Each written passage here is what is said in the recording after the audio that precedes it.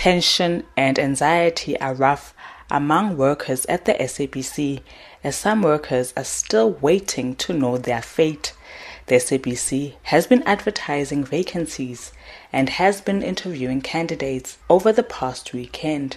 Staff affected by the restructuring have been frantically checking their emails for any jobs and for the outcomes of the interviews on posts they had applied for. Labour unions are not happy with the current situation. Hannes du Buisson is with the Broadcasting, Electronic and Media and Allied Workers Union, BEMAO.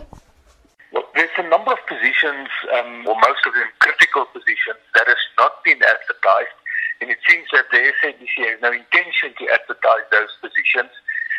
Some positions were advertised over the weekend per email. Some positions, the deadlines have been set very short for people to apply for those positions.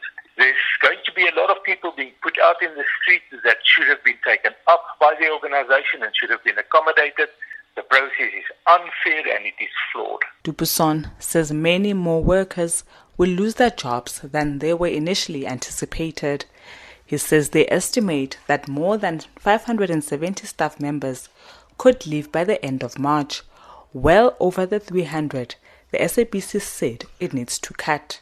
We believe that there's over 1,000 people that received letters, not only 300 people. We have preliminary figures of how many people applied for severance packages and also for retirement.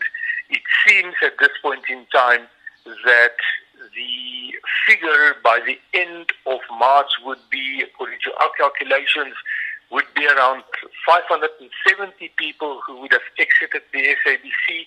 That is excluding the plus minus 80 to 100 positions that the SABC has not advertised as yet. The Communication Workers Union, CWU, also feels that the Section 189 process has been flawed. The union's Aubrey Shabalala explains.